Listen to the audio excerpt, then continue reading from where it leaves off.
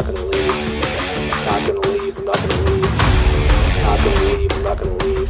The gospel means good news. Like, you can't change the definition of the gospel.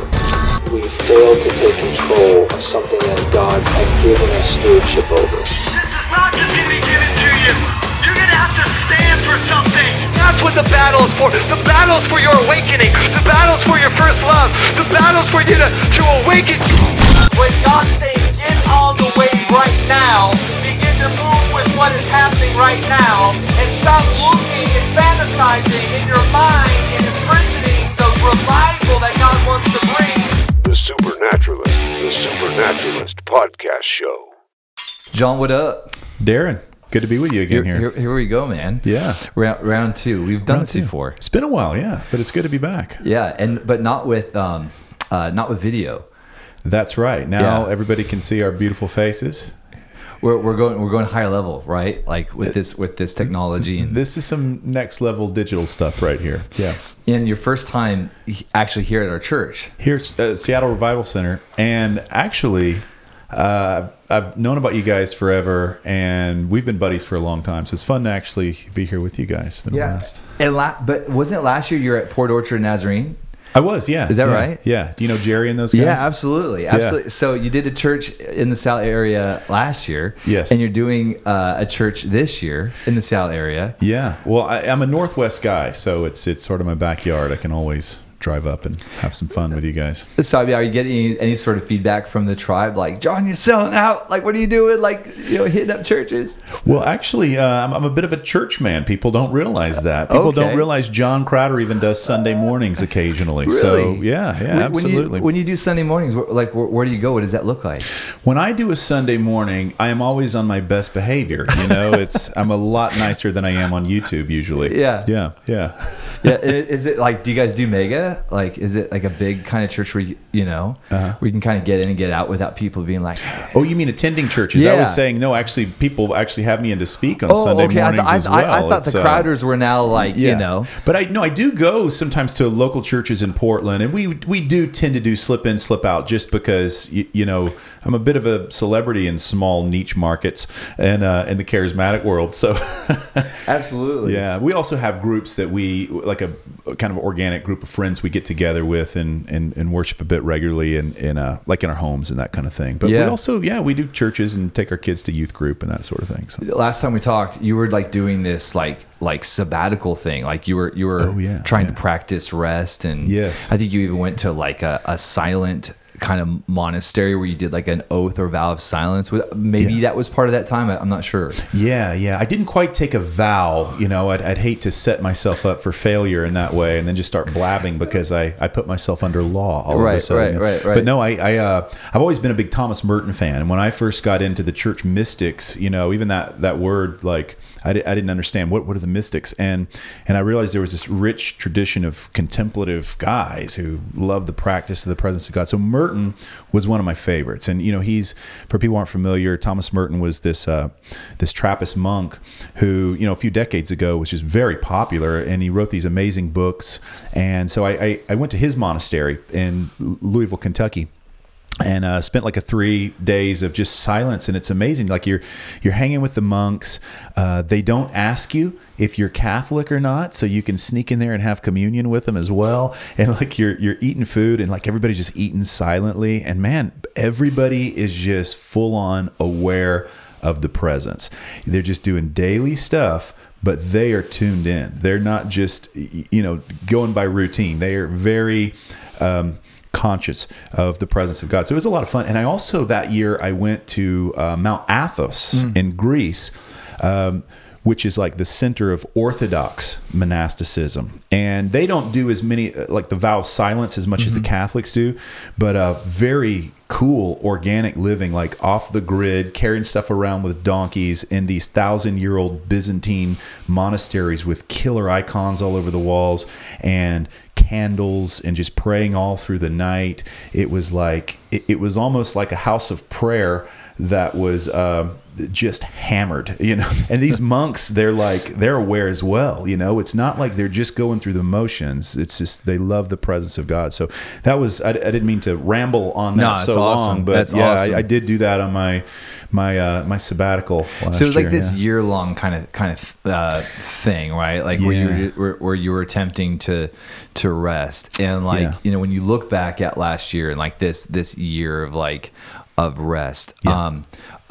I think that's such a tricky conversation, this whole thing of rest. Like It for is. me, like I Yeah. struggle with it a lot, because I think Yeah. a lot of the ways that people say like this is what rest looks like. Like if I try to practice rest the way that other people practice rest, I just feel frustrated. Yeah. So like it's always been this place of trying to discover what is my rest ethic going to look like. Just as far as like just value my temple and my family and that kind of stuff. Yeah. So for you, like with your work ethic, right?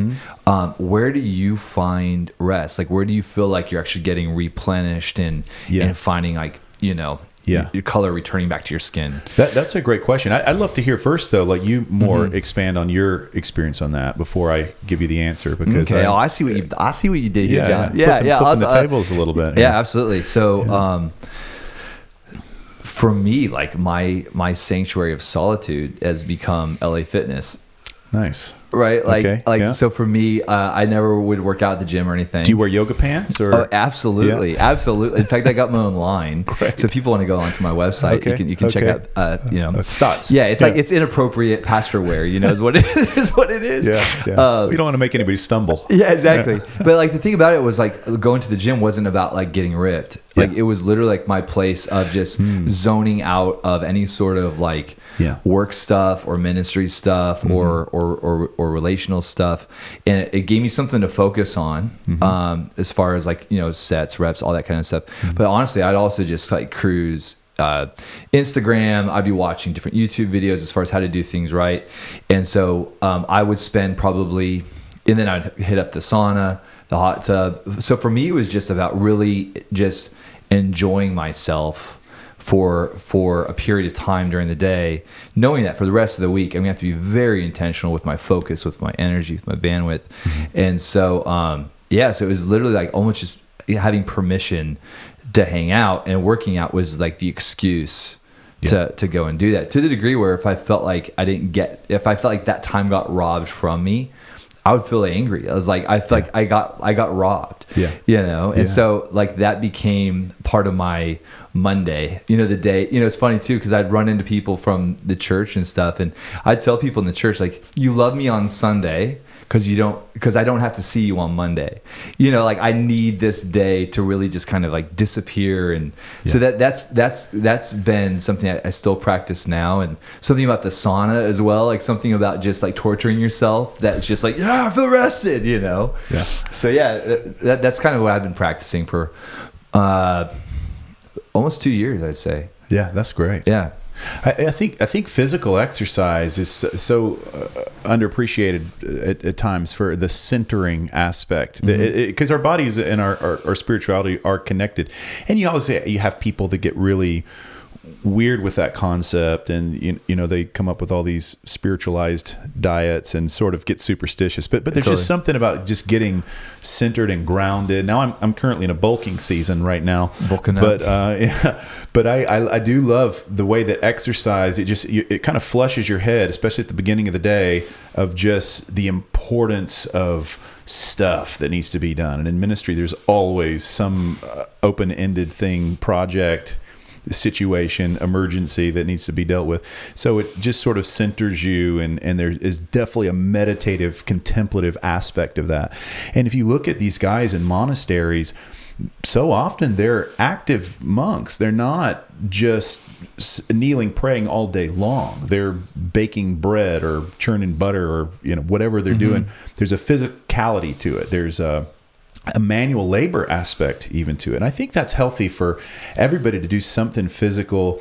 Pauly says, mind your own business, work with your hands. Now that doesn't mean you can't be an attorney or whatever, but I think there is something to just simplicity in our life. And man, we're in such an age of rapid information and technology, and just to almost unplug be Amish sounds very romantic to a lot of people, but I think in our daily lives there are ways we can do that. I think for me, one thing I do in the morning is I don't immediately reach for the phone. I think that's such a temptation, and that's messed my head up in years past, where you have that pressure of the ministry and you can lose yourself in that. And so I just lay there, just as simple as it is. I just will lay there, I guess people used to call that a devotional, but I'll just lay there and I'll just kind of listen and just meditate and just get centered for the day before I let all the stuff that's going to explode from that phone dictate the pace of my day. So I think it's not just about pulling aside for times of rest, although I think that's good. I think it's like incorporating that rest in our daily active lifestyle. And I'm sure as a pastor, man, you're constantly being pulled on in ways that, are different from me. But yeah, I mean, there's that rhythm I'm sure that you could talk to in that sense. Yeah, I think that one of the things I try to hold myself accountable for is finding those points in each day where I get to kind of disappear, and that can look a number of different ways. Sometimes I'll just walk out on the property. We have this 7 acres here, that's where Seattle Bible Center is situated, and it's right on a green belt. So sometimes I'll just like walk out of the building, leave my phone in the office, and just walk the property, and just sometimes just sit like in the sun. So I think just finding that, if I can find it, at least it's funny. It's kind of like I want to practice smoke breaks, even though I no longer smoke. It's like I remember back in the day I used to work in a call center, and I remember I used to love the smoke break, and because you get outside and it's like this is like the church, it's like my church, and we'd sit out there and complain and talk, and like it was just like the fresh air, and like, but it was like by law, I have to take this break every 2 hours, every hour and a half, whatever it is now, Yeah. And so it's like I want to practice that. Like every 2 hours, I'm gonna get outside and not with a cigarette or an e-cigarette. Like I'm just gonna get out there and just get in the sun and just like, And so, but that's hard to do, And so that is kind of interesting. I like, at least with when you have a substance reminding you, like, hey, let's go rest outside. Let's get, and so it, totally. I almost feel like we need something that can disrupt us. Maybe an app for that. I'm sure there's something available like that. But it's like, hey, it's funny. Even like I have an iWatch. Yeah. And it's like my iWatch reminds me to breathe. The breathe app, yeah. Sure. It's like this mindfulness kind of thing, and yet my iWatch is the very thing that's taking me out of rest continually. Like I was in a worship service recently, and I got an email from somebody in the church that was angry at me in the church. I can't believe this would happen at SRC. That message is popping right up on my wrist. I didn't ask for that. Yeah. I'm like, and so I took it off, and the only time I wear my iWatch now is when I'm jogging, or I want to know what my heart rate is. But it's so, I think that's like the tension right now is that they're trying to strap technology to us to always be nagging us and always kind of driving us but then they're trying to like also build within it this component of like we don't want to kill it, like realize this could kill you because it's just driving you insane, so now let's give you your moment of zen. It's like so I feel that tension being a pastor, of like the reminders, the notifications, the urgency of feeling like I need to respond to something right now because somebody's offended. And so it's a great opportunity to kind of figure some of this stuff out. Yeah. Absolutely. Wouldn't it be nice if AI could just be, implanted into our brains and just, make all our decisions for us as well, and handle our daily chores and, just override our personalities entirely. Wouldn't that be absolutely the greatest thing? That's what I'm looking forward to. I was thinking about what you're saying, because there's a form of rest that we find within our work. Yes. So I even find like when we go on vacation to Hawaii or something, like if I can do some writing, I actually find a certain amount of rest in that. And I was going to ask you, when it comes to like your own theology for work, because one of the things I've always respected about you is just your output. I'm wondering, is there sometimes a tension that you see in like the finished work camp? Yeah. So because there's this declaration of it is finished. And then how does that work with our theology for work, or our motivation to be actually producing on the earth. Is there a tension there, or do you feel like finished work really complements and helps build a good theology for high output, creativity on the earth? Yeah, that's a great question, and I think there can be a tension. There doesn't have to be, but I think there's a tension in us. The tension is more in us sort of wrapping our heads around this stuff, because we see there are things that need to be done that we don't just lay on the couch and click our fingers and life magically happens. Yeah. And I think almost like sort of segueing in from what we're talking about, the mindfulness, I think it's interesting, society, like with all of this technology, with these apps, that's the buzzword now, is mindfulness. And I think often what we see is just almost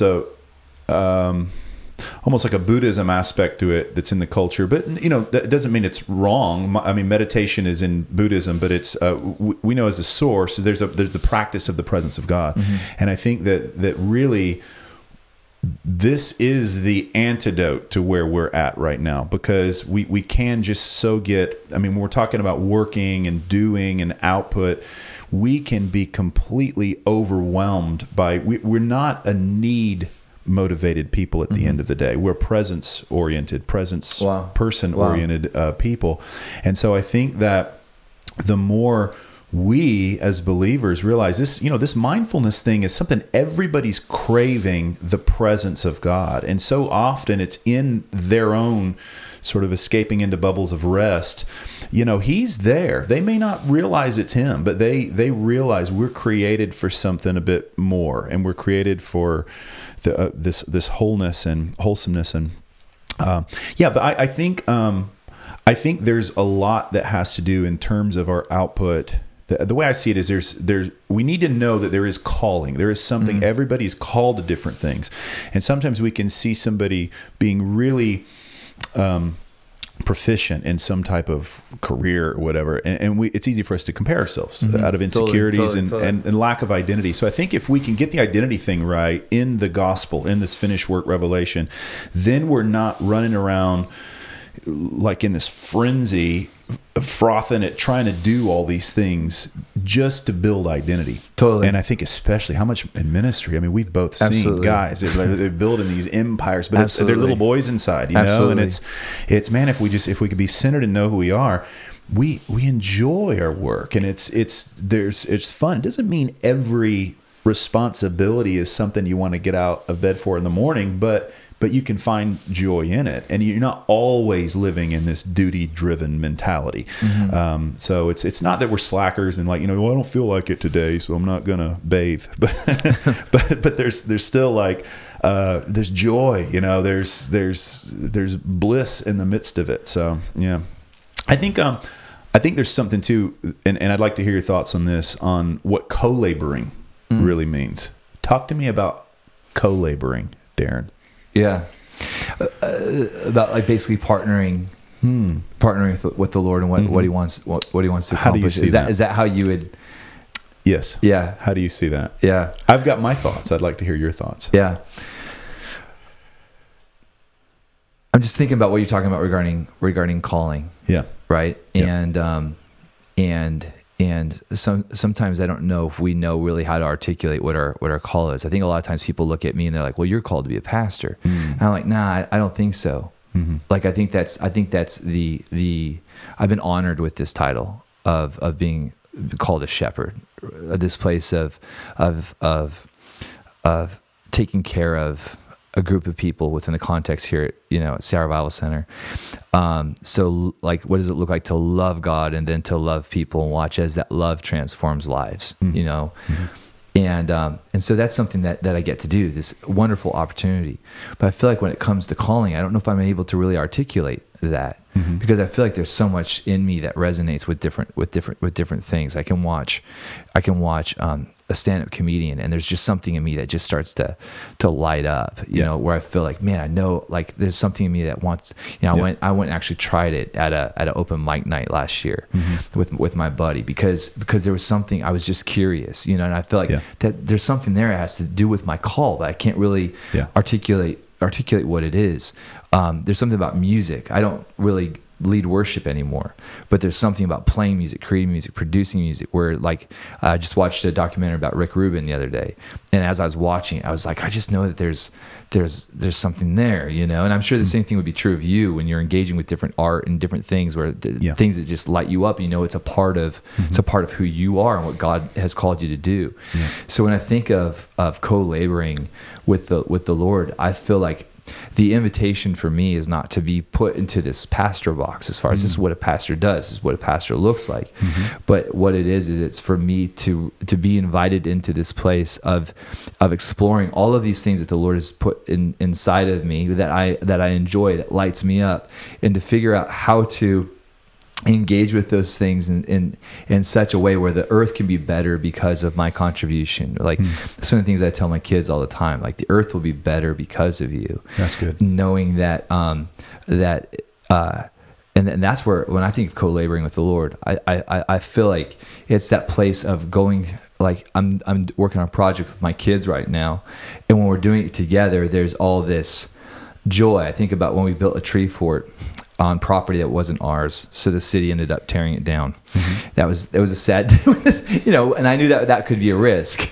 You know, we were like building this tree fort in a green belt, right? Like but it was no regrets, right? Like we co-labored, me and my kids, to build this epic fort.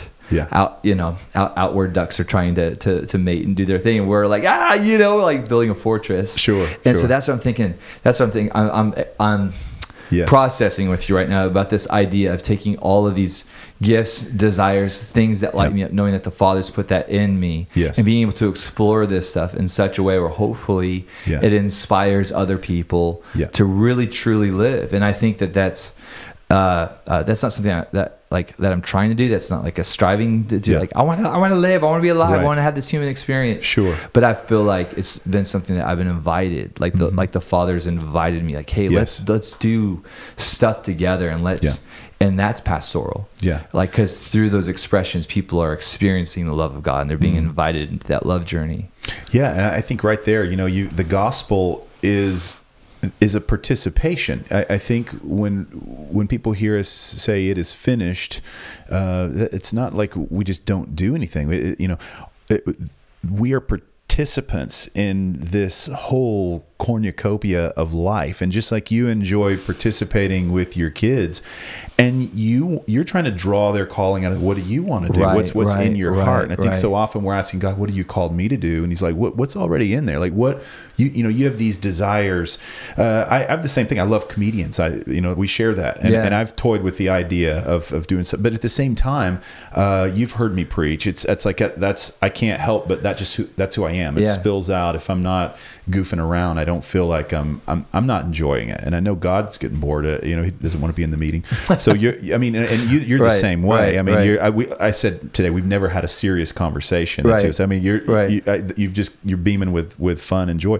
So I think there are these aspects. This is probably the most serious conversation we've ever. It probably is. We're being very mature right now. Yeah, we're being big boys. Right now. We've got our big boy pants on. So I think when it comes to calling, so often it's here's how I say it is: what would you do if you could do anything in the world, and money was not even an issue on the table? If you could do anything, whether or not you got paid for it, you would do it anyway, and yet maybe get paid for it. Okay.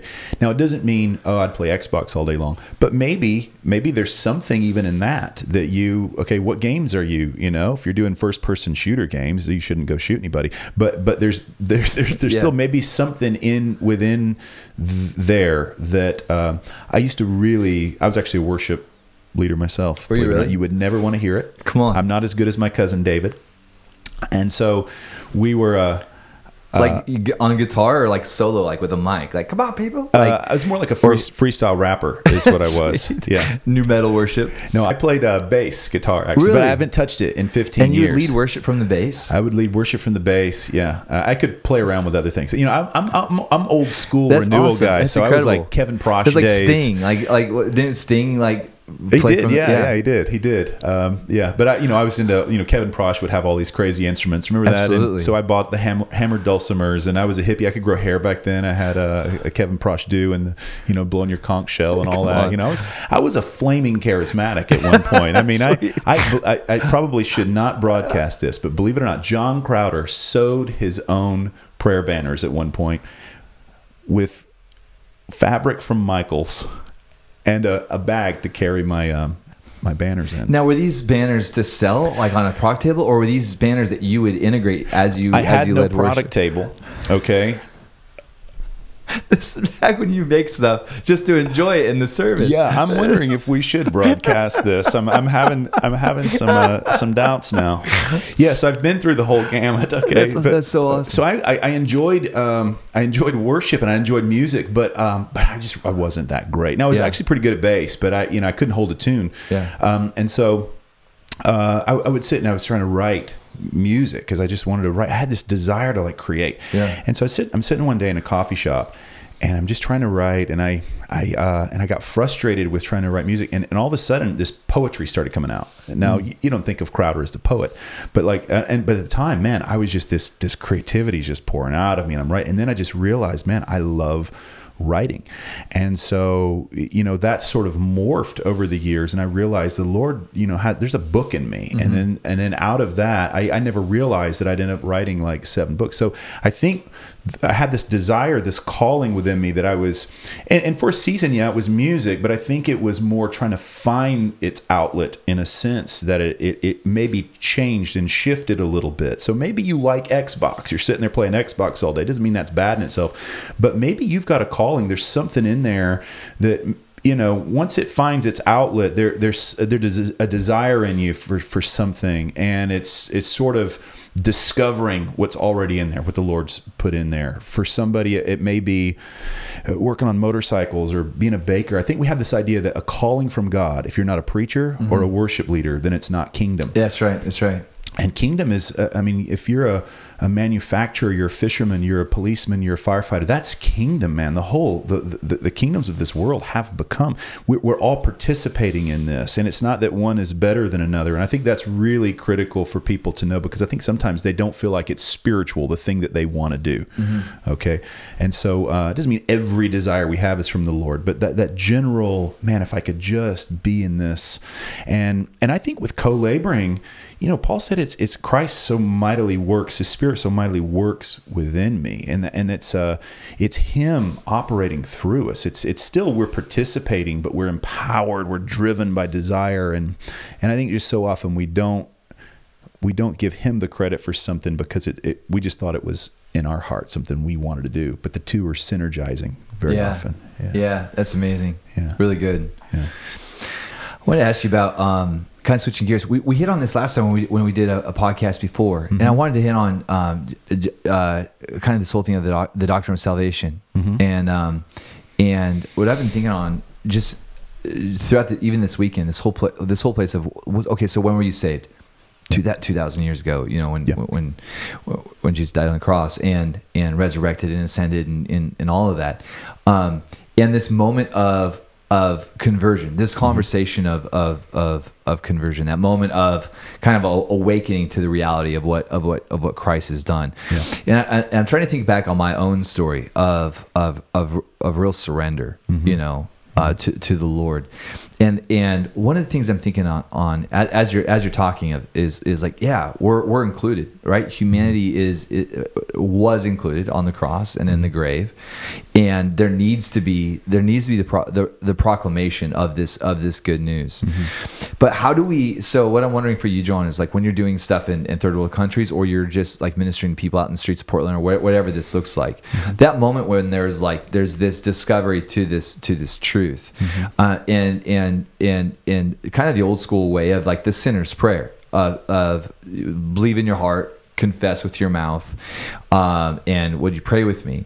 What we're talking about this weekend is at that moment isn't the moment of your salvation, but at that point there is this kind of this declaration where you're kind of coming into agreement with this revelation, and as I'm just kind of talking here, like I feel like when it comes to weight loss, which is probably one of those things that every year, January 1st, this is the year I'm going to lose all this weight. Then you get into February, March, and like it was a great idea. Yeah. I think what really kind of like makes that successful is when we're able to really make some sort of commitment where there's some sort of accountability and some sort of reminder of what Sure. So the question, John, is just like, in light of what Jesus has already done, Yeah. What do you think is like a good, just kind of best practice as far as being salt, being light, but also being perhaps that catalyzing agent whereby somebody can truly make that commitment? Yeah. Because there can be kind of a, I realize it's not our commitment that saves us. Sure. And yet that it is a commitment where we really begin to contrast Absolutely. that new reality. So would you mind just kind of speaking into that? And it's just been something I've been thinking through as far as absolutely. finished work, but that and the salvation moment, but also kind of like what our role is as far as being salt and light and walking people through this process. Yeah, that's a great question. And I think it is so important that we hammer out that T.F. Torrance, the great theologian, he said, if one link in the chain of salvation is left up to me, then the entire chain is as weak as its weakest link. So I think we have to come at it really solid that our decision doesn't save us. It's we didn't invite him into our lives. He's brought us into his life. So we start from a place of union without even realizing it. John 14:20, he says, "In that day you will realize I am in the Father, and you are in me, and I'm in you." So a lot of times what we call getting saved is our realization of our union. But we don't always have a theology for that. And sort of what we get handed in the evangelical world is that's the moment Jesus jumped inside of you, or that's the moment. And it becomes like this transactional thing that we played a part in. But in breaking that down and bringing it back to the reality that it's thanks to Christ and him crucified that he is the bedrock of salvation. What he did, he's the savior of the world. If I lift it up, I'll draw all to myself. In saying that, it doesn't mean that we don't make a decision. It doesn't mean that we aren't called to repentance or to faith. It's just that we're putting those things in their proper place as byproducts of reality, as he has declared it. So it's not repent and believe so that you may be saved. It's Christ has done it. Therefore, let's change our mind. Therefore, let's trust. Therefore, let's live it out. And not just dip our toe in, but really live it out. Let's be possessed by this reality, because this is reality. And I think it gets us out of just this like, what day, when were you saved? What's the moment? Write it down on a paper. And that's fine, but it can almost become this sentimental sort of superstitious thing, when in reality, this is a union that has always been here. He's always been for us.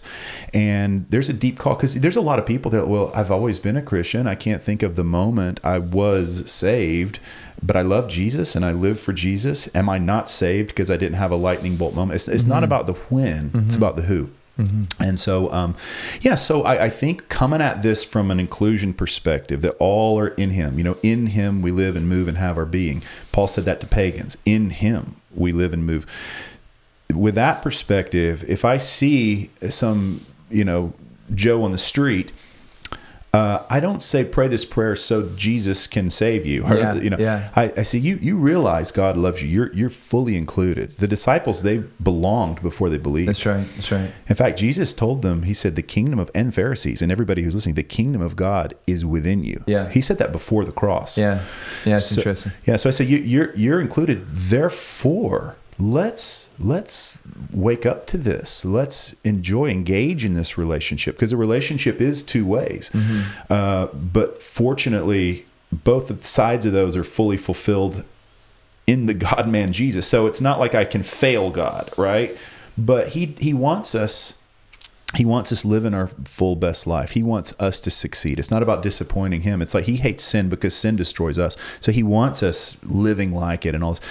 Yeah, so I think it's just putting things in a different perspective, not truncating salvation down to this experience that we make happen, but rather we are experiencing something that he has solidified. And yes, there's a call to commitment and living it out and enjoying it. And yeah. Yeah. So what do you think about like the sinner's prayer? I don't think it's a horrible thing in itself. I think, whatever, and the Lord will use anything despite the theology. I think there's a lot of different ways that it's engaged. I don't think it's like wrong. I think it's not this magical formula that gets you in, right? But whatever, just if you can get people relating directly to God rather than just listening to you, what? Hey, let's talk to him. Totally. I think that's great, and it's okay to hey, forgive me my sins.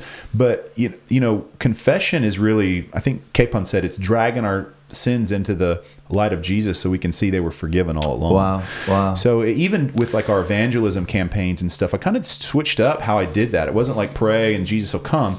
It was like, hey, I'm like preaching out of Romans 5 at a crusade, that everybody's in the last Adam. And so I'm like, because you're in, therefore, let's thank Jesus that he forgives us, and let's receive that, and let's enjoy that, and let's pray that, and now let's walk with him, and let's see how he wants us to live.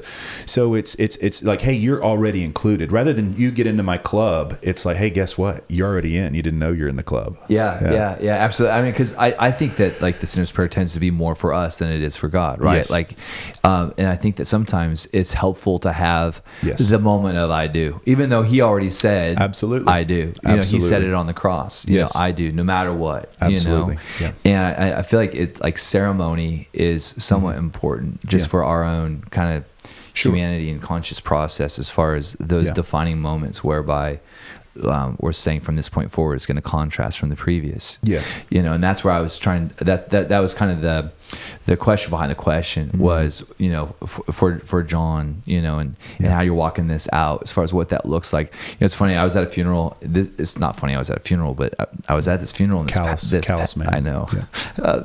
This pastor went into an altar call, and he'd been in ministry for years. It was one of the most awkward, probably even inappropriate altar calls I've ever heard, because somebody's died and everyone get bad at a funeral, grieving, or if they say this person's gone to hell, or have you been one of them, they're not a believer? I've never. Like, how could you possibly do this? You are.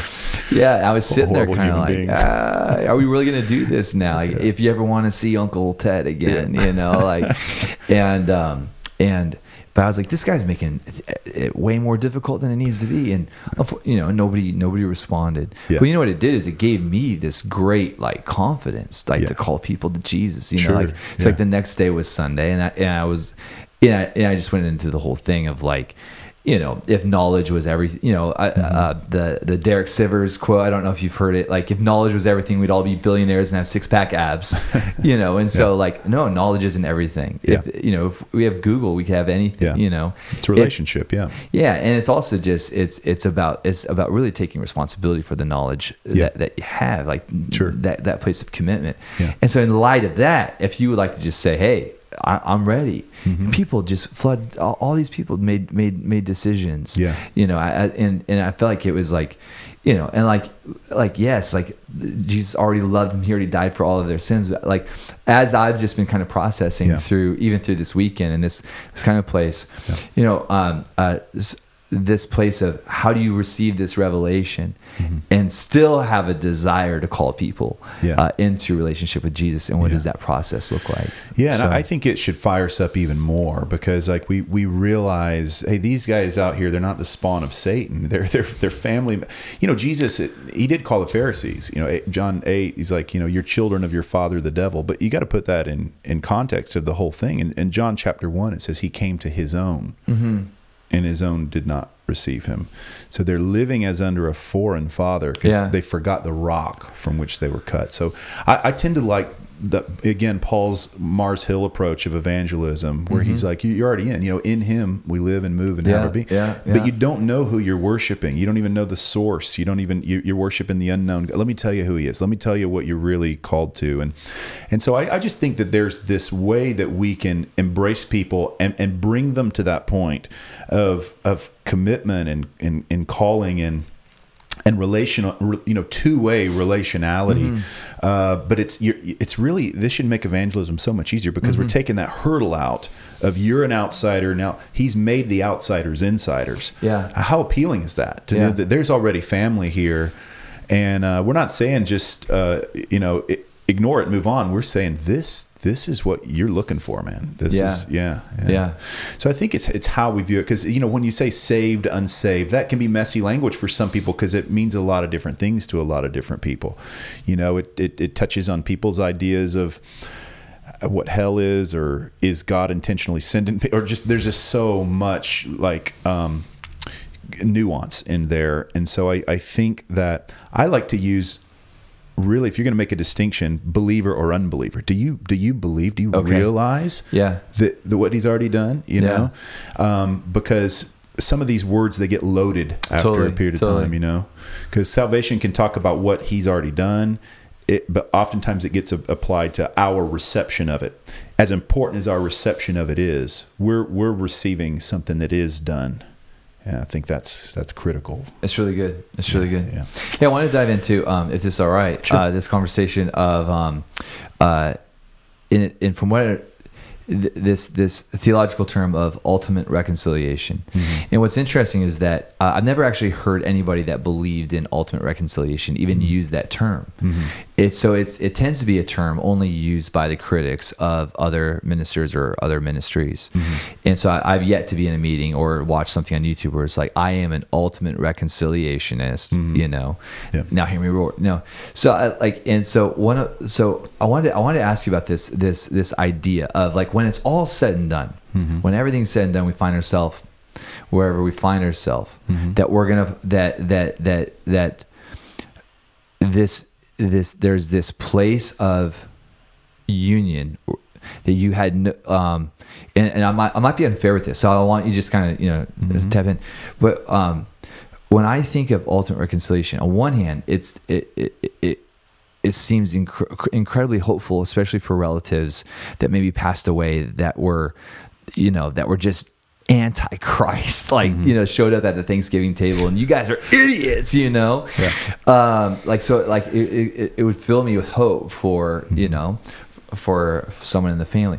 On the other hand, I also wrestle with this idea of, like, forced union, and this picture of, like, Andrea, at the end of the day, even if you chose to walk away from me, you will be with me forever. It would make me out to be kind of this creepy husband where, no matter what you choose, like, you will be in union with me for eternity. Right. Yeah. And so, is there a difference between ultimate reconciliation and inclusion, and some of the things that you've been diving into as far as this is what's been done for all of humanity? And does that mean at the end of the day that no matter what you choose, you will be in the family? Right. Yeah, great question. Yeah, so personally, I don't believe in an ultimate future reconciliation. I believe it already happened 2,000 years ago. Okay. One died for all died. Our death to the old and entrance to the new happened in Jesus. However, like you said, it's if it's a forced relationship, it's not a forced relationship. We're free to reject. And you see in Revelation 21, you see the doors of heaven, of the New Jerusalem, are always open day and night. And there are those naughty people outside, and there is a place called outside the party. We're free to reject him, but we can't make him stop loving and including us. His arms are always open, and we're free to reject. But what do you see in that passage in Revelation 21? The Spirit and the bride say, come. And who are they talking to? Come drink freely of the waters of life. They're talking to those, the only other people in that passage are those outside the gates. C.S. Lewis said, the door of hell is locked from the inside. And so he's not forcing that relationality, and yet he's already bound himself to us in an irreversible way, that he's not giving up on us. You never see a point at which the good shepherd stopped seeking the lost sheep. And although it's evangelical suicide to even mention this, what do you do with verses like where Peter talks about Christ preaching to these souls in prison? I mean, what do you do with stuff like that? Now, I'm not saying I have it all figured out. I'm just saying that maybe there's a little more to this than what we've been handed here in the Western world. And I lean more towards the Orthodox perspective.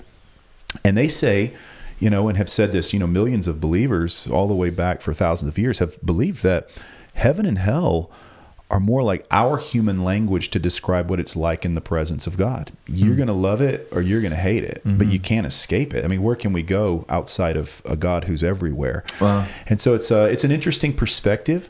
But where I sit in terms of reconciliation, I do believe that there is enough scriptural case for hope. I think God has this hope, but he's not forcing himself in that sense, because if there's not a willing yes on our side, is it really a relationship? And I think you can jump to this dogmatic universalism. Everybody's going to get in, and it becomes this logical, forced thing that's just not. It's not really relational. And so I think that you can make a strong scriptural case for hell, and in the sense of even the traditional, what we call traditional, it's not really old, but the American version. But you could also make a strong scriptural case for everybody, coming into salvation. I see it more as there's a hope, and it's okay to live with this tension. But we don't have to have this dogmatic assertion that I know how it's all going to happen, because, man, we just haven't been there. And we could say I had a visitation and, 90 minutes in hell and have a Hollywood movie about it or whatever. But in reality, like we see that God has a hope for the salvation of all men, it says. And so I think if he has this hope, then it's not just allowed. I think this is a commanded hope for us. Yeah. The hope for all of humanity. I mean, if we want people to fry in their own fat forever, guess where we're probably going, right? So that's, for me, I don't see a future reconciliation as this weird dogmatic universalist thing, but I think there's a hope. And I think it's okay and good and healthy to have that hope for all of humanity. And we'll see. At the end of the day, we're going to see. But it's not going to be a forced thing. It's going to be, we're going to want to be part. And time will be the tell. Yeah. Hey, if it's okay to kind of go a little deeper with this. So we're studying Colossians right now, and we're just in the first chapter. And it talks about the centrality of Christ, and it says some pretty big things there in Colossians 1, and it talks about not just humanity, but it refers to all things. Yeah. And it refers to all things in the cosmos and on the earth. Yes. And it talks about him reconciling all things. And so my question, John, is what do you think about this idea of even heavenly bodies being reconciled? Even the idea of even demons being given an opportunity to repent and to take on their original, have Satan over for tea one day. Yeah. Do you think one day words like all, like, cause we see all, like these words like all being used, and so what does all mean? Right. And even it is finished. What does that mean? Like these are really big. These are really big questions. Yeah. When it says every knee will bow, does that mean that even Lucifer will be like, I had it wrong all these years, like, whoops. Yeah. Yeah, I mean, well, you definitely have, man, there in Colossians, you've got this massive cosmic scope to the gospel for sure. And I think if you look at the church fathers and some of the earlier patriarchs, I mean, you had guys like Origen who did seem to tend to believe this, that even demons or whatever could ultimately be reconciled. Wow, he believed that, huh? Yeah, and then you have others that would strongly disagree with him. So I think there's multiple trains of thought in there. I don't personally. It's not like a real critical thing to me. I wouldn't. Because I think some of this may be a little beyond our metaphysical pay grade. Because what actually makes up a spirit? Like we picture Satan like a personality with horns, and I'm not saying he isn't real, but like it may not be like a necessity for reconciliation in the way we think of it. I think we sort of anthropomorphize Satan and put him into like our, But who knows? I don't know. It's all I know is everything is gonna be set right. We are going to be happy with the end result. And I don't think that means sitting over and like roasting our relatives like s'mores over the fires of hell or whatever. But I do think that like we're gonna be happy with how this thing ends on a good note. And and it's okay to have hope for that. I don't think anybody, is gonna be crying if Satan doesn't make it in, and then if somehow he is more of a personality that did make it in. Well, that may be entertaining as well. Who knows? He seems to throw good parties in some cities, I guess. I don't know. But I don't know. It's a good question. I think it's an interesting question.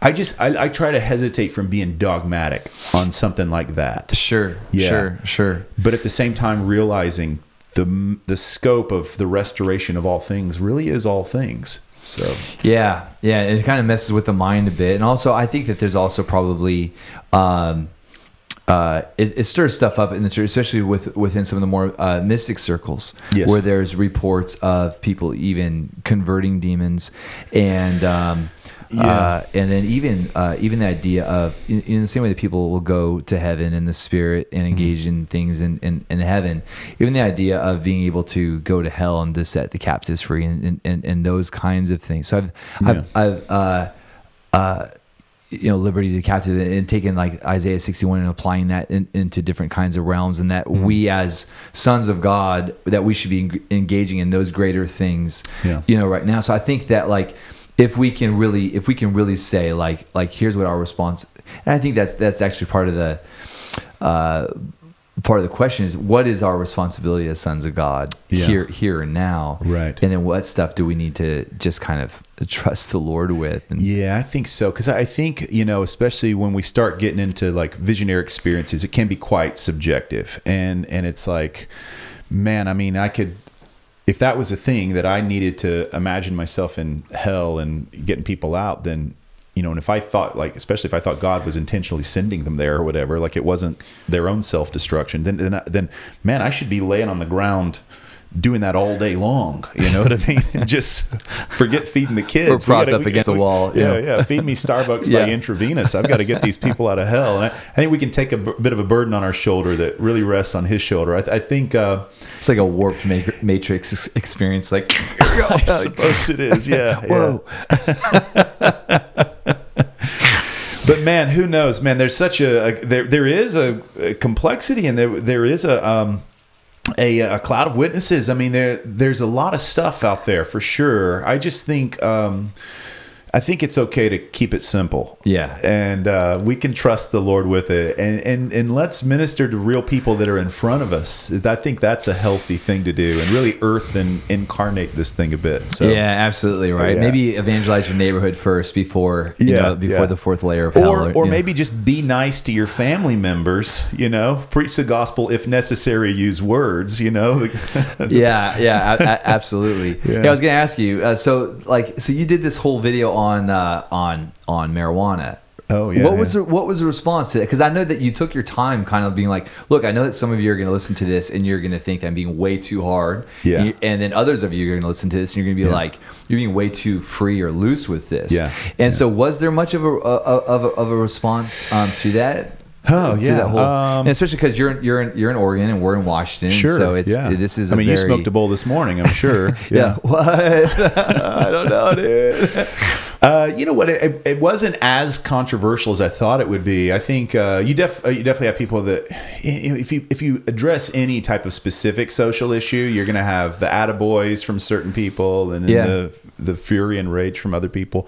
So I try not to weigh in too much on real specifics, but when I do, I try to always bring it from a gospel perspective, because I don't want to break those bridges of the ability for somebody to receive the gospel over something that, as important as it may be, isn't on par of rejecting the divinity of Jesus or something like that. It's just we need to live healthy, and Paul talked about healthy morality things, and so I think there was quite a bit of good feedback, and it was cool. As a lot of guys were like, hey, I've actually listened to you for years. I'm a total pothead. They wouldn't call themselves that, but they're like, I smoke every day. Yeah. And they're like, because I respect you, I'm going to actually listen through this and pray about it and meditate on it and reconsider my life choices. I thought that was really cool. That is. Because that's something we just don't see a lot of these days, is just humility in the church. To Totally. realize I don't have everything figured out. I mean, you do. Absolutely. Yeah. But yeah. Yeah. No, I think it's an interesting conversation. It's definitely something that's like with the whole GLBTQ kind of conversation, because these conversations are becoming like, they're really just beginning right now in a very intense way within the church. Yeah. And so you know how that can go. It can go one of two directions. Yeah. And I feel like there's definitely a responsibility right now within the church to be able to have articulate conversations. Yes. And being able to establish good biblical boundaries, right, in order to really direct our children in the trajectory of the church. Yeah. So it is an interesting thing because you love people and you want to do right by people. Yeah. And at the same time, typically as generations progress, they tend to be a little bit more liberal and a little bit more free, and that's a little frightening looking at the state of the church right now. Sure. in 2019 going into 2020. Yeah. And just looking at like what's the trajectory of the church when here in Washington, Oregon, Yeah. when it comes to things like the GLBTQ conversation, when it comes to the abortion conversation and a mother's right to choose. How dare we try to take that away? Yeah. And these different kinds of things. And I know when it comes to the abortion conversation, you've been very outspoken with that. Yeah. And so I don't know if it's a question here. I guess like the responsibility of mothers and fathers, because we're kind of like we're the mothers and fathers right now, and our responsibility to kind of frame a specific kind of trajectory for the church, and if we think it's going to be successful. Yeah, absolutely. And I think what helps is not coming at things from this knee-jerk fundamentalism that they assume you're already gonna, as a Christian, he just wants to project his right-wing agenda on us or something. Mm-hmm. But there's an authenticity of love and care that you have, and you realize people are just legitimately confused in these areas, mm-hmm. and they've had so much propaganda fed them, and so it's like, you're not even necessarily directly hitting the issue itself at the first. I wouldn't go up to somebody and just automatically have a conversation about their sexuality. That is several tiers down mm-hmm. the road. We haven't even built a relationship yet where I have authority to speak into your life on something like that. Right. So I think as we do come into this real revelation of this gospel of inclusion and this gospel of real legitimate love, then I think it kind of breaks down some of these things where we have more. And even if we can agree to disagree in some areas, mm-hmm. that's a better starting point than just wanting to kill each other. That's right. You know what I mean? Right. Yeah. And so, accepting people where they're at, and yet God loves us enough that he doesn't keep us there. He's always challenging us to grow and to come into. Yeah, but I think we definitely we need to have a voice in these social areas, and I think it's just a real fine balance of always keeping the gospel first in mm-hmm. it, because we can easily step off of that platform of grace into politics very easily. And so although we have strong opinions in certain areas and we know, hey, this is the right moral path to go according to scriptures, we can present that in the wrong spirit a lot of times in a way that's unnecessary, when really we could bring people in a way that the lines are clear, but people do see that fathering. They do see that real heart behind it, is not just to hoist a morality program on them in itself. Yeah. I don't know if that's sort of something you've seen as well. Yeah. No, I think what you're saying is as far as just the gospel coming first, like the good news of the gospel, so that we're being motivated by the gospel, not by a political agenda. Yeah. Right. Yeah. And I absolutely agree with what you're talking about as far as how blurry those lines get. Yeah. And I've actually been really blessed by how forthright you've been with even like the pro-life conversation with just let's just call it a life conversation. Sure. Yeah. And even just you sharing even how Lily, was arrested at one point for being part of an activist movement against that guy. I mean, not recently, but and so it is interesting how different conversations require a different amount of volume. Yes, exactly. Perhaps. I think that's a good way to put it. Yeah, absolutely. And you need to know the environment and who are you having the conversation with. I mean, we did a Ladyboy love tour to Thailand a few years ago, right, where we ministered to the Thailand Ladyboys. And I would imagine some of our team members still have some PTSD after that mission trip. That was one of the most dangerous we'd ever done. But, it's hard for somebody to say that, we don't care about the LGBT community. It's like, dude, have you been to Bangkok? Are you kidding me? Like, that's awesome. You have to wear a flak jacket to go, and people are getting shot with ping pong balls coming out of places I don't want to. It's just the weird trip. Okay. Yeah. But it's like, man, when you go there, one thing that hit me was how broken and confused and exploited so many people were in this area. And the thing that hit me was like the Lord has to pull this one off. I mean, this is not, you could feed Christians in here like sending infantrymen to the front lines of World War I, and it's just going to get chewed up. You can't. This is a big thing, and I think it's a big thing in front of the church today. And we have to realize we're going to need awakening. This is going to have to come from the inside out for people, and we have to keep love at the forefront. Love is not tolerance. It's not just a sickly, anemic tolerance where it's like anything goes, but it is a real love, and it is a real care and desire to see people living in a healthy place. Mm-hmm. And I don't see any other way. Yeah. Hey, inner healing. Yeah. What I'm wondering is, do you see a possibility for there to be, because when I think of inner healing, I'm thinking of like some sort of process in the same way that like a psychiatrist or a counselor could take somebody through a certain process where there's understanding, and that understanding brings truth and it brings freedom.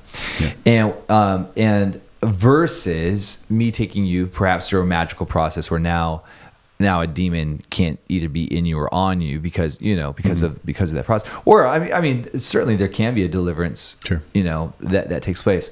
My question for you, John, is like, do you see that there could be kind of a gospel-centric form of inner healing, are you already seeing models of that in light of, because this whole like finished work kind of message is becoming actually pretty it's becoming more commonplace, like this whole idea of what Jesus has done, and which is crazy seeing how much it's taken off. And so kind of, because there's like, you do have fun with a lot of inner healing stuff, and it's easy to have fun with that. And yet there's also a place where sometimes people need somebody to help them process. Absolutely. And to take them and take some time in a way that we just can't do in a conference or in a message or even in a book. Yeah. So what do you think about this whole idea of not maybe what it's been, but maybe what it could be? Yeah. And I think it's good for people to realize when they hear me pop off at inner healing, I don't speak from a place of naivety. I mean, I used to go through the 4-inch books multiple times. I'm so old school. I went through the cassette tape series. Awesome. For a decade. I used to train other people how to heal up their inner hags while sewing praise banners. Yes, that's right. and slapping the bass like Sting. Yeah. No. So I would love to actually write a book called, and I've wanted to do this for years, called Inner Healed. I believe in inner healing. Yeah. I just believe I'm healed. And so what I'm saying is we have to start from the finish line. Rather than having people, we'll go through these steps and we'll get you fixed. It starts from this place of you're whole. Let's discover what that wholeness looks like. Okay. You've already arrived. You're not lacking anything. You're not messed up. We're just retraining our mind, the mind is being renewed to the reality that it's already the mind of Christ. And so, yes, I absolutely want to see this, where we get a lot of this superstitious stuff out of the way. I mean, so many of these things have just been truncated to a list of make-believe demons that you just read off and renounce. I was going through one of these one time, because back in the day, you'd go through any little course that you could to get extra spiritual points, and so I was sitting there with this guy and his wife, and his superpowers, he'd look you in the eyeball, and then as you read down the list of make-believe demons that you're renouncing, he would just wait until you flinched, and if you made one little move, then he would have you redo that one. And so I'm going through, and it was getting bad, because I could see ahead of time. I'm looking down, and it's coming to the mocking spirit. Now, for starters, I know I have a mocking spirit, but you can't laugh when you're renouncing a mocking spirit. Right. Major red flag. And the fact that I'm not allowed to laugh just makes me want to laugh. It's like Saturday Night Live or something, and in a serious skit, you just, once they start laughing, you can't. So I get down and I renounce the mocking spirit. And he's like, whoa, hang on a minute. Whoa, we need to do that one over again. You were like... Yeah. And then the next one was something like bestiality. And then it was just out the window. I was like, I'm pretty sure I've never done that, but I'm laughing, but we don't really need to, but just in case, I did have a crush on Miss Piggy.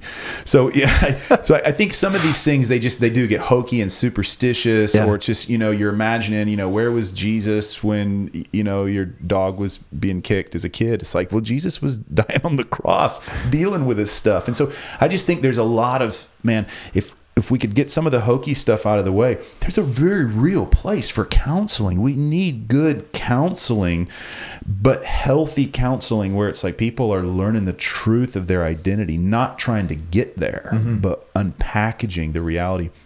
I think also there really is growth. To say that the work is finished, it doesn't mean we don't grow, we don't mature. Of course we grow, of course we mature, but it's not like digging for sin all the time. Like, right. People are told that we're an onion. You got to peel back this layer. You're not an onion. Scientifically proven. Plus, you had to dig up the whole onion patch. Okay, the whole thing was messed up. But there is a process of growth, and so like the way I say it is, it's like opening your Christmas presents. It's like, whoa, God's in there, a lot of glory in there. I'm better than I thought. We're going from glory to glory. And so, and a lot of times I think people, they just need a friend. They need somebody to talk to, explain what they're feeling. And they can say, hey, you know what? That's maybe a dumb way of thinking. Here's a better way of thinking. And the renewal of the mind is not this hard, treacherous thing. It's rainbow explosions of joy going off in your head when you realize, whoa, there's a better way of viewing reality here than this depressive way I was thinking before. So yeah, I would love to focus more on that at some point down the road myself personally. But we've seen a lot of people who have been in counseling and doing it the old school way, who, as they've gotten the gospel, I think it's good to lay down some of those tools for a while. Like if you were just breaking curses and looking for demons and all this, lay down that toolbox for a bit.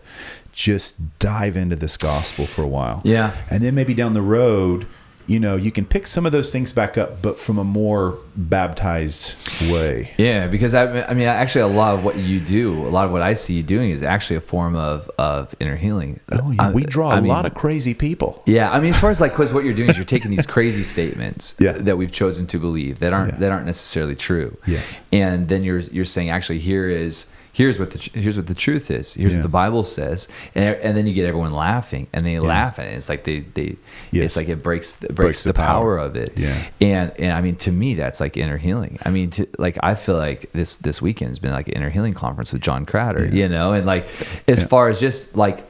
Not that you're healing people, but it's like you're massaging in like the benefits of like let's not forget any of the benefits of the benefits package, but you're opening up the benefits package. You're pointing out the things that we used to believe. You're pulling out the truth, and then you're just massaging it and getting everybody laughing about it, and it's breaking the power of those old defeater beliefs. Which would be a great segue, and maybe we can land it after this, but sure. I'd love to ask you because you're a guy who also does not take yourself seriously. And that's what I've always liked about you. Even though we don't spend a lot of time together, I've always felt a real connection with you over this. And I think that has such power, the power, we've got to value joy and lightness as it just, And the humility and joy, because you're not taking yourself so seriously, it denudes, it just strips the power away from self-importance and so many of these serious issues in society. And as a guy who appreciates comedy, I probably should not admit this as a preacher, but you know how I roll. I love like the whole vibe of a comedy club where guys can even, they're making jokes even, because in a comedy club, everybody knows it's a joke. If we can't laugh about it, then we're taking it too seriously. And then you might really have an issue.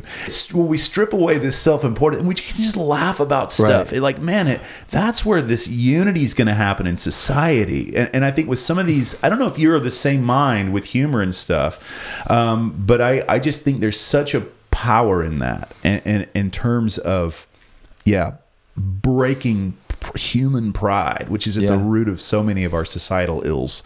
Shoot. I remember being a kid, and it's the only time I ever had a dream of Jesus. And in the dream, Jesus was just talking, and I was laughing uncontrollably. Like he was making me just laugh and laugh. I remember waking up, just tears coming out of my eyes. Nobody had ever made me laugh like that, and like that was like my one and only encounter actually with Jesus. Wow. And I wonder if there was like an impartation there. I actually wonder if there was like an impartation from his heart to make people laugh and to enjoy people and to, you know. And I think that's the biggest thing. Like this word "enjoy" means to add joy to. You know, I feel like, man, that's part of like what I love to do, is to bring joy into environments, to bring joy to people.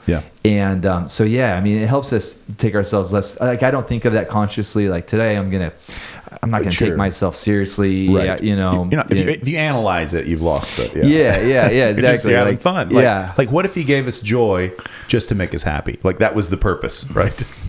No utilitarian, you know. Absolutely, man. So I feel like, there's something about joy right now, right? Especially just look at what's happening with Netflix and all the comedy specials. Dude, it used to be like that in the videos, in Blockbuster Video with horror movies. Remember, like horror movies just resonated with people, and like you have these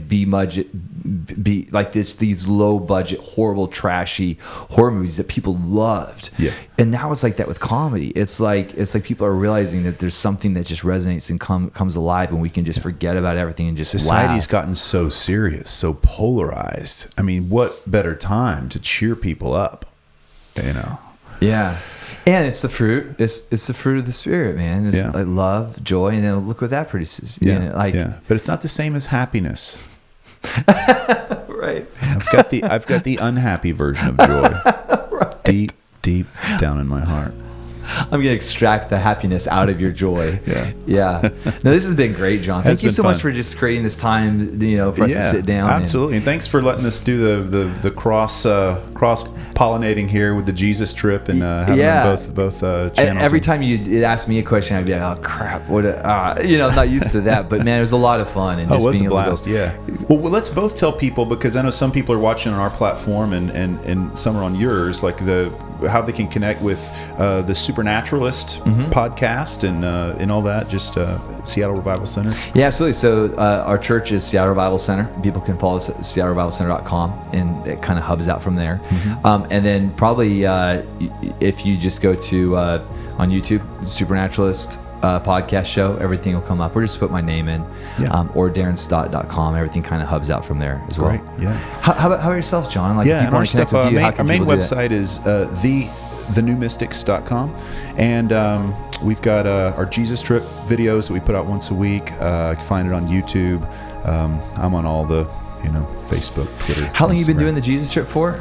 Been doing the Jesus Trip for, oh my goodness, probably over 10 years now. Dude, you were one of the first, you were the pioneers of YouTube.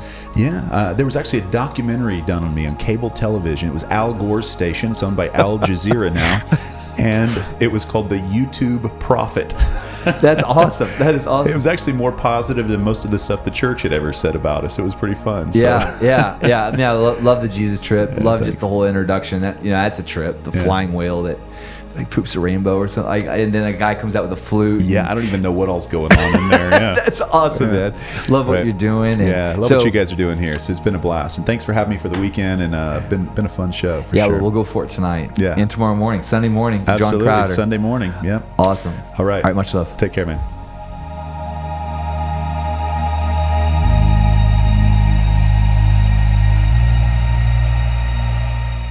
podcasts are definitely trending right now. There's so many brand new podcasts that are hitting the market. And I think that iTunes is kind of overwhelmed. And one of the ways that iTunes aggregates what's hip and relevant from the rest of the noise that's hitting the web is through ratings and reviews. A bunch of you have already taken the time to leave a rating and a review of this podcast. And I just wanted to say thanks. You guys are incredible and you're so supportive, and I love you. And if you haven't had a chance to take that minute or two to leave a review, if you do that, that'd be incredible. And I've created a shortcut to get you there. It's thedarrenshow.com. That's thedarrenshow.com.